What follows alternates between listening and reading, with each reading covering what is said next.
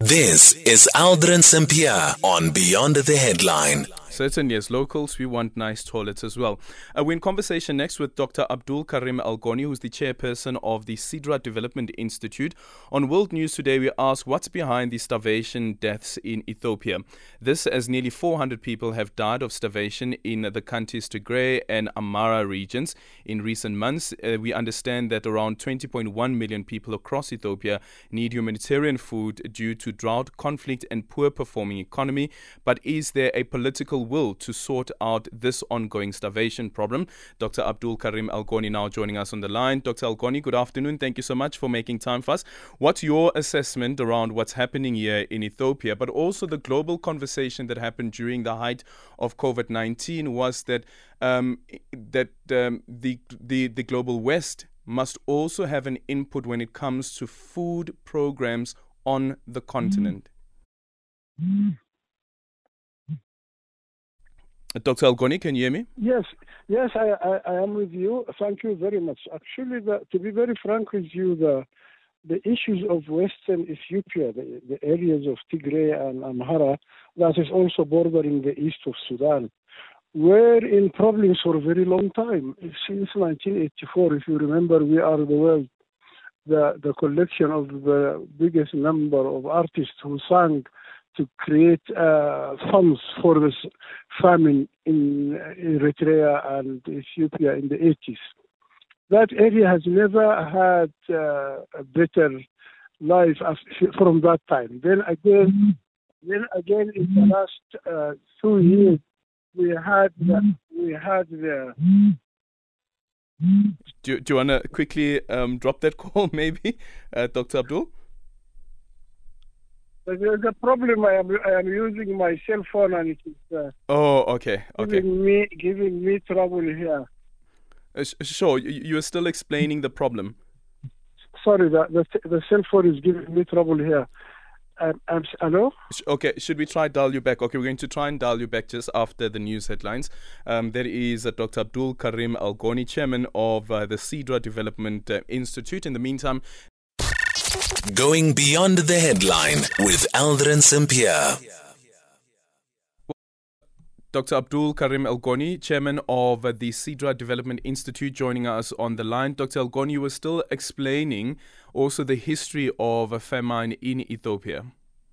Yes, as I say, this area of Western Ethiopia that is bordering Sudan is laden with problems in the last 20, 30 years. Actually, what is of interest to us is the few last months from last year, where although the war in Eritrea and Amhara has came to an end by the agreement, but the impact of the war was still going on because the majority of people ran away from rural areas. You see, and the people in rural areas are the ones who are producing most of the grain and the foods that they are using.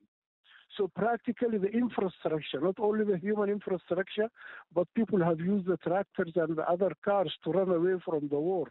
So practically the infrastructure has been lost for almost 2 years now in that area for proper farming. And as if that is not enough, there was a drought in all of Western Ethiopia and Eastern Sudan that have also affected the area. And unfortunately, this year, the farming season was affected negatively by locusts. The locusts have affected the whole area of Western Ethiopia, Eastern Sudan, and going up to the border with Egypt, up to even the eastern part of Egypt. Those days is living with huge numbers of locusts that have eaten any green thing that is growing. Those three factors have impacted badly at the ability of people to produce food for themselves as they have been using annually. And this is why this famine is really going to impact badly. And it's not only in Ethiopia, it is in Sudan also because of the war in Sudan. So we are expecting a huge problem of famine in Western Ethiopia and Eastern Sudan this year. What should the intervention be, considering that the United Nations and the US last year had that, remember that pause of food aid to Tigray because of what they call the large-scale scheme of stealing humanitarian grain. Yes, actually, this people are now very scared of what is going to happen in the area, and that this famine is going to happen to a very large scale, and very soon people are expecting to see figures of people skin and bone going around in that area because of the famine. As you know, in situations like this, people look forward to the international organization, and especially Waqf al-Waqifin have done a lot of work in Eastern Sudan and in Ethiopia itself in the last few years.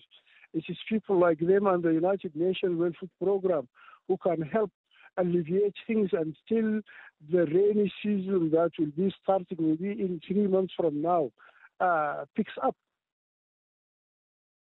Is there a way, for instance, to look into how meteorologists are able to look into the weather conditions that are expected? Right now, we have a lot of conversations about the El Nino, but also what type of response is then required if meteorologists are saying that these are the adverse weather conditions that we should be expecting for the next short while, the intervention that is required from that level?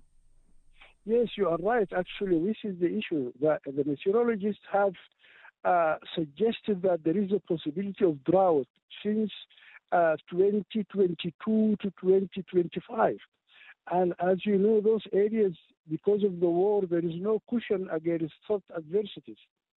And it really breaks the heart that you can see the problem coming and you are unable to make a big difference in it, especially as Ethiopia also itself has been impacted very badly by the war in the Tigray in the last 3 years.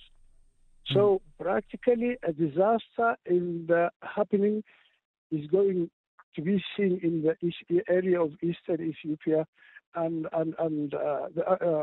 Western Ethiopia and Eastern Sudan. Thank you so much for your time. Dr. Abdul Karim Elgoni is the chairman of the Sidra Development Institute.